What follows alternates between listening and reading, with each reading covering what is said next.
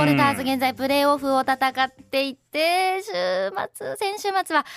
秋田に負けたというような結果だったんですよね。ですね。なかなか悔しい結果だったんですが、まずはそのプレーオフというのがどんなものなのか、まずは先に振り返りたいとも説明したいと思うんですが、はい、お願いします。チーム初のプレーオフに進んでいる熊本ボルターズなんですが、B2 の上位4チームによってトーナメント戦で行われるのがこのプレーオフなんですね。で、熊本、秋田、福岡、名古屋、この4チームがプレーオフに進出しております。で、熊本と秋田、そして福岡と名古屋がセミファイナル1回戦で対決したんですね。で、1回戦で勝った2チームが B1 へ自動昇格。で、翌週ファイナル優勝決定戦を戦うということで、で、負ければ負けたチーム同士が、3位決定戦を行って、で、勝った方が3位になる。で、3位になれば、27日に B1 の下から3番目のチームと入れ替え戦を行いまして、で、そこで勝った方が B1 に行けるというようなシステムになっております。で、プレーオフは2試合を行って2勝した方が勝ちなんですね。で、もし1勝1敗だった場合は、2試合目の試合の後に、5分前後半の3試合目を行って勝敗を決定するということで、入れ替え戦は一発勝負というような流れで行われます。で、先週です。先週から始まったこのプレーオフなんですが、東地区首位の秋田ノーザンハピネッツとボルターズはセミファイナル1回戦で戦いました。12日土曜日、13日日曜日、秋田市の CNA アリーナ秋田。ですので、アウェーでの試合となったんですね。で、この秋田というチーム、どんなチームなのかと言いますと、昨シーズンは B1 で戦っていたチームなんです。で、B1 から降格してきたチームで、今シーズンは54勝6敗、ダントツの勝率を残したというような強いチームで、レギュラーシーズンではボルターズ4回直接対決試合を行ったんですが、4戦4敗だったんですね。ただ、その4敗はしたんですけど、その内容を見てみると本当にどれも接戦ばかりで、可能性は十分にあるというような試合内容で、プレーオフはやったるぞというような気持ちで臨んだわけですよ。望んでね。で、12日まず1戦目です。激しいディフェンスでですね、秋田からボルターズボールを奪いまして、ボルターズペースで試合が進むんです。で、前半は43対29と14点リードして試合を折り返すんですね。すごいですね。すごい。ねえ、と思いながら、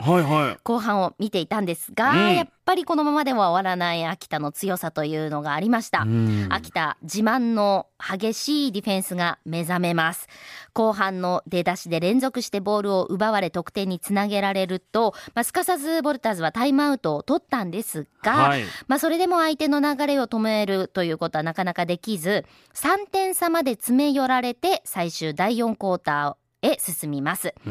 最後も一進一退の攻撃が続くんですが、相手のエースが高確率でシュートを決めて、それにクレイジーピンクと呼ばれる秋田のブースターの後押しがですね、ありまして、逆転を許してしまいました。81対85、4点差で惜しくも1日目敗戦となってしまったんですね。これやっぱもうアウェイっていうのもちょっと。やっぱ一度乗ったらどんどん乗らせるのがやっぱホームの力っていうのがあるんですよね。悔しいまずは1戦目でした。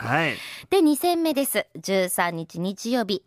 この試合は秋田の気迫に屈してしまいましたね。秋田が出だしから激しいディフェンスでプレッシャーをかけてきまして、ボールを奪い、さらにスリーポイントシュートがこの日秋田調子が良かったんですね。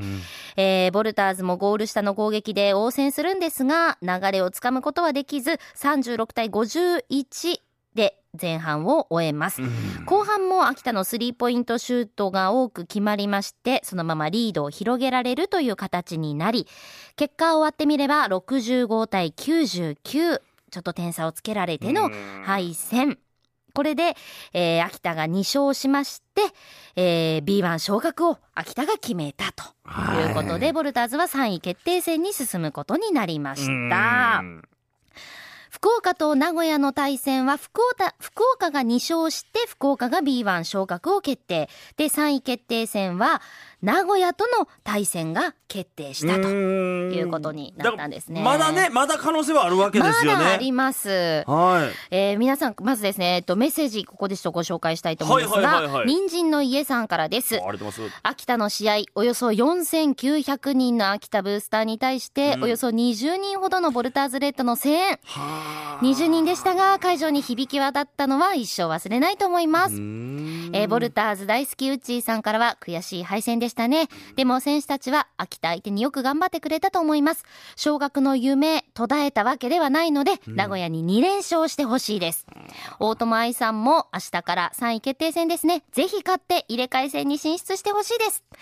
小井太郎さんは、秋田が守備型だとしたら、明日からの名古屋は攻撃型。戦い方も変わってくると思いますが、みんなで熊本からも応援送りましょうという熱いメッセージもいただいておりました。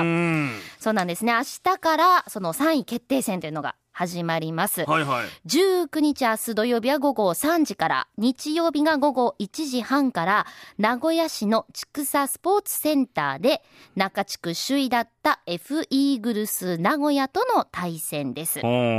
屋ともレギュラーシーズンでも戦っていまして、2戦戦ったんですが2勝ボルターズが勝った試合なんですね。ボルターズが勝ってるんですか？はい、勝ったんです。今シーズンはまだ名古屋に負けなしという状態になってます。で、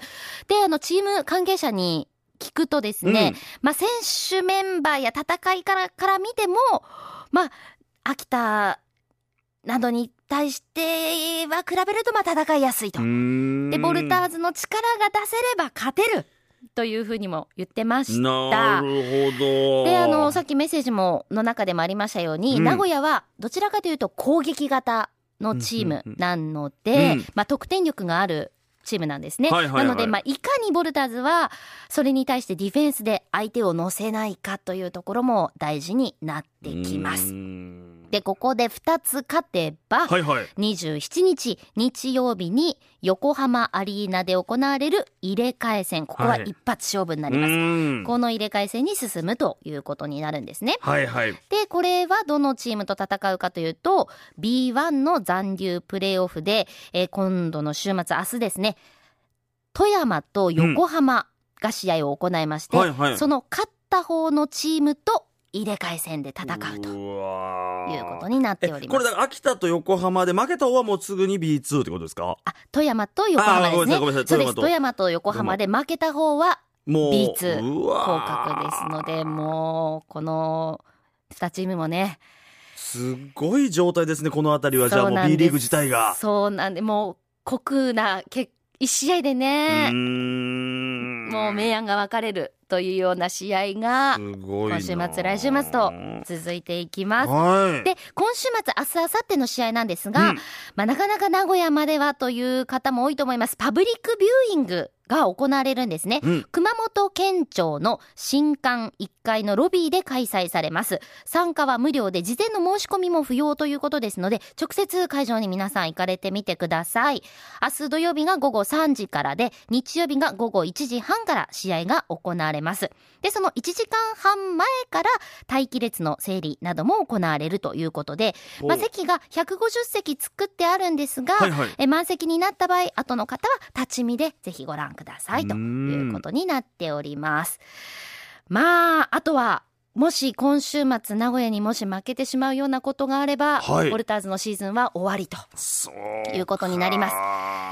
逆に3つ勝てば